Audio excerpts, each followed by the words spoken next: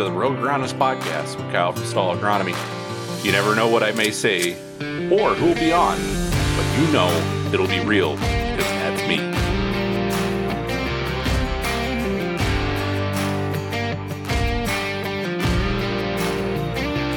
Hello, everybody, and welcome back to the podcast. It's Kyle from Stall Agronomy. Well, let's talk about something that's kind of a hot-button issue in some circles, maybe? Maybe at least with me. Let's talk about tissue sampling, and we'll talk a little bit about some of these groups, kind of how they're paying attention to tissue samples and evaluating, tissue sampling. So, what is crop tissue sampling? Most of you guys know what this is. I mean, we're basically going out, pulling plant tissue, sending it into a lab for analysis. And there is a whole bunch of different ranges that people like to see. There's different nutrient values that they would prefer. And is there really a set standard? Not necessarily. That's part of the problem, I guess. There's some university recommendations. There's the tri-state out there as well. There's all these different recs as far as where these tissue samples should be, basically should be falling into. And the thing is, at different stages of growth, corn plants, soybeans, whatever it is, they have different nutrient concentrations in the leaves because they're pulling it for different purposes. So there's flowering, so tasseling in corn, flowering in soybeans. There's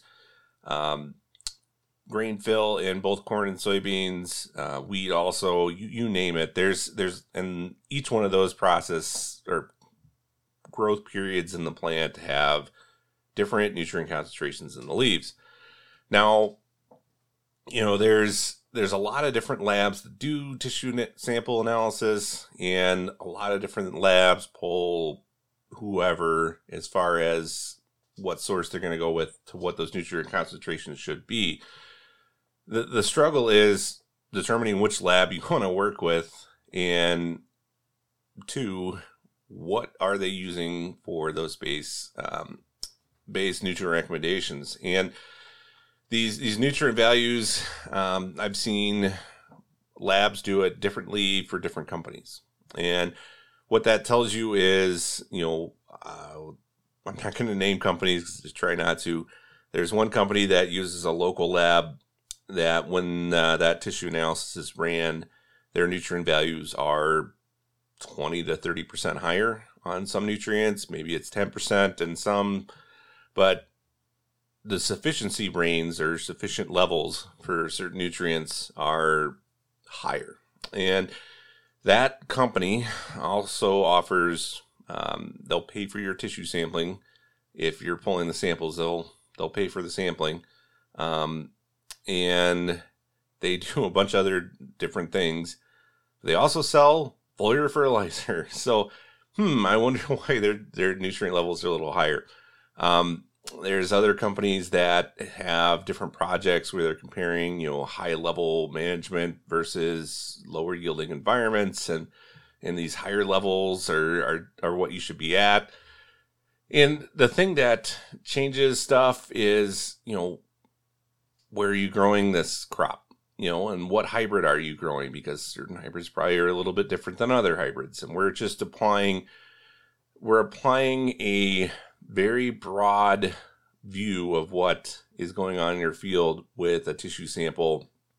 And if we're not comparing hybrid to hybrid and soil types and all these different things, tissue sampling is, I don't know, the easiest way to describe it is it's a snapshot, right? It's a picture of a moment in time in that corn plant.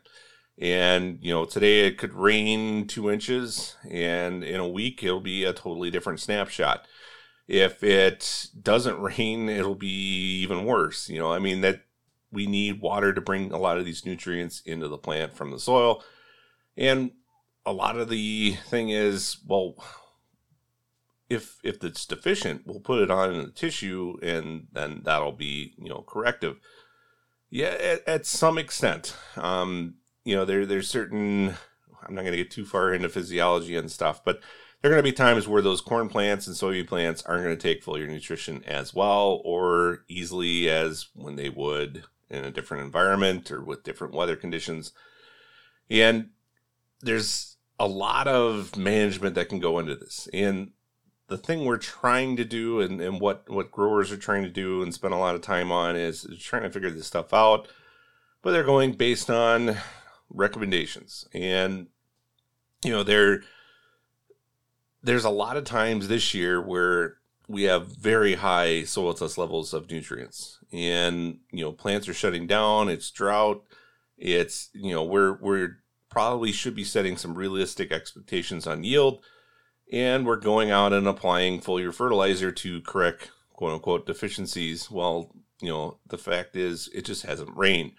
And if it would rain, we would have plenty of access to nutrients, but we just don't see rain. And that's the struggle. It's always a struggle. That's all I ever talk about is struggles. But anyway, there's a lot of data. There's a lot of questionable data, and there's a lot of university research and independent third-party research that conflict with each other. It's like the old Dwight Schrute thing when Jim comes in and says, what type of bear is best? And he says black bears or false black bears. And Dwight's like, well, basically there's two schools of thought. There's multiple schools of thought here. Now, the other thing we run into is, you've got all these different companies that are giving different recommendations of what you should be putting on and what's sufficient, what's deficient. And, what are we gaining from this? Is there somewhat of a placebo effect to applying foliar fertilizer? And I think there is a little bit. To some extent, there are groups, there are people that are out in fields. We're trying, these growers are trying to figure out what's going on in their fields. And honestly, I think the best thing that has come out of a lot of this stuff, you pay $5,000 to be a member of a group. You pay $2,000 to be a member of a group. You're doing all this foliar fertilizer stuff. You're walking your fields. You're looking at things. You're paying attention to how crops respond to different things, how crops respond to weather events, how crops respond to, chemicals, whatever it is.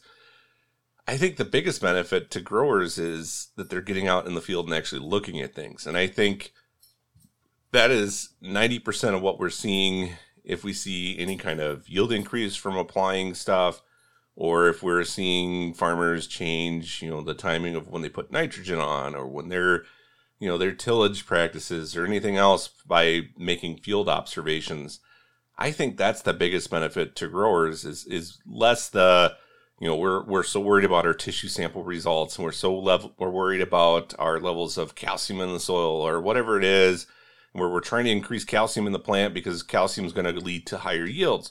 Or we're trying to figure out molybdenum, and it's going to be the key to unlock our quote-unquote hidden hunger. I fucking hate that phrase bothers me so much because it's just like the hidden hunger is probably putting something on for nematodes, but, we're just not paying attention to that because it's only like the highest yield robbing plant parasite or, nematodes really aren't insects, so we'll call them plant parasites. They're a disease, quote unquote, because they're too small. But the nematodes take a lot of yield.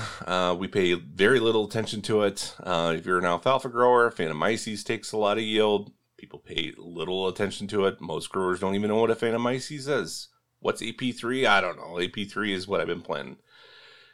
And there's all these little things that I think we could correct that would lead to a lot of yield benefits that growers somewhat see. There's tillage practices, there's different things we're doing that as growers are getting more into the field and spending more time out looking at things and paying attention to stuff and making observations based on weather and hybrids and different things like that, we're seeing some benefits to that. And I think it's a somewhat, like I said before, it's somewhat of a placebo effect. We're in quote unquote program. And, we're out tissue sampling and we're applying all these liquid fertilizer because liquid fertilizer is a monumental thing. It's so much better than dry fertilizer, which In some situations, yes. Most situations, if they're the same source of nitrogen or whatever it is, not necessarily. But I digress on that. But if we're doing all these things and we're in somebody's program, we're paying attention to our fields, I think paying attention to your fields is the key. That's the thing that is unlocking yield or helping you adapt to your practices or what you're doing. You're understanding that timing is everything when it comes to fertilizer. Environment has a lot of effect on that. We're seeing, no-till differences versus tillage differences. We're seeing cover crop differences versus no cover crop, and termination timing versus no termination timing. And there's all these things that we're seeing this year show up in fields. At 55 miles an hour, yeah, you can make broad observations, but when you're out in a field, you actually see what's going on. And I think that is the key that many people are overlooking when it comes to, people that are in different groups or programs or whatever it is. I think a lot of guys are not understanding that these benefits they're seeing from applying products or doing all these different things. Maybe it's more understanding timing on different applications and understanding how different tillage works in different soil types and understanding how certain hybrids respond to different things. And, all these little observations we make out in the field, which is what we do if you're an agronomist. You should be out in the field. An agronomist who just sits in an office is basically the most useless human being on the face of the planet. If you're just writing recommendations, that's a problem. But there are people that do that because they're soil sampling, and there's people that are basically just worked on that. But to me, if you're just sitting in an office all day making recommendations and writing recs and you're not out in the field understanding how those recs respond, then yeah, you are kind of useless. At some point, you're just looking at numbers and comparing numbers, which, cool, whatever, but understanding how different things respond in the field is totally different than sitting in an office and looking at a computer screen and having all this stuff come in and you just base off of numbers. Mother Nature is a very humbling son of a bitch, because oftentimes when you think you've got everything figured out, she'll throw you a curveball. And understanding that, 120 parts per million of potash is sufficient. That's all you need to have in your soil. Certain soil types, certain hybrids, certain, situations, more might be better. And, basing that off of just 100% university research can be a problem too. Now we're joining on about what's wrong in the agriculture industry and agronomy industry, but I'll totally go back to topic. Is tissue sampling the thing that's going to unlock yield for you? Is it the thing that is just like, if I start tissue sampling, my yields are going to be so much better? One, if you've got someone like me pulling the tissue samples, I think you're missing out by not being out in the field doing it yourself and understanding, getting in the field and actually looking at things. Sure as heck, I'll interpret results, I'll help you make decisions, but I think the growers should be the ones in the field doing that. And the reasoning behind that is more you're in the field looking at things, understanding differences between different treatments, different hybrids, different trials. Understanding what's going on in your field is a huge thing. I think that's what unlocks stuff for you. Now, typically for us, we don't make a change on a farm because we don't see the difference. We can't see it from the window of a pickup or the window of our UTV driving by on the field lane, we don't make much of a change. But sometimes when you're out in that field, understanding what's going on and how things respond to what you're doing, then you'll understand a little bit more of the picture. And I think that's the key to what we need to be doing and what growers should be understanding and paying attention to is, yeah, tissue sampling might provide us a snapshot of what's going on in our field over a period of time. If you go out and pull them every week, you're going to see some changes. If you follow and just all you do is basically have tissue samples pulled and follow what they tell you, is it going to be the thing that unlocks yield for you? I don't think so. There might be certain situations, certain soil types, certain weather that maybe that helps quite a bit. But I think the biggest thing that unlocks yield is understanding what's going on in your fields, getting out, looking at your fields, understanding how different things affect your fields. And I like I said, I think the tissue sampling thing, the groups where you're going out and, they're helping you, try out new products or whatever it is. Most of them are trying to sell you stuff anyway, because that's why they had Monty's plant food signs getting put up all over the place, and you had to buy Monty's because they got paid to essentially sell you Bonnie's, and then you paid them to tell you to use the product they got paid to promote. So I think the biggest thing of all these groups, all these things, is that it gets you in the field. And I think the group, the tissue sample, the whatever it is that gets you out looking at fields and understanding how things respond, I think the group, the tissue samples, whatever it is, that's the placebo, the thing that's actually doing something for you is being in that field. Yes, I might be a little old-fashioned, but I try to mix old techniques with new techniques. And honestly, when you look at all the stuff that's coming out that's new, yield and, something to shoot for makes growers get all excited, and that's why companies like to put all that stuff out. To me, the easiest thing I can tell you is get out in your field and look at stuff. And, I know it's a pain in the butt. It's dirty work. I'm going to get covered in pollen today, and covered in rootworm beetles and all kinds of other fun stuff. But at the same time, I think the biggest benefit to a grower is being out in that field and understanding what's going on. And you can pay me $5,000 to have me tell you that. That'd be great. But we spend a lot of time working on recommendations and understanding what's going on in fields and making independent observations, not based on products and not based on all these other things. And that's the key, I think, to unlocking yield, is understanding all that. And is yield king? Yield's kind of king, but we also pay attention to break-evens and understanding profit scenarios and ROI. And, there's a lot more to this job and to this industry than just straight up yield. Yield helps, but paying the bills also helps quite a bit too. So anyway, hopefully you guys enjoy this one.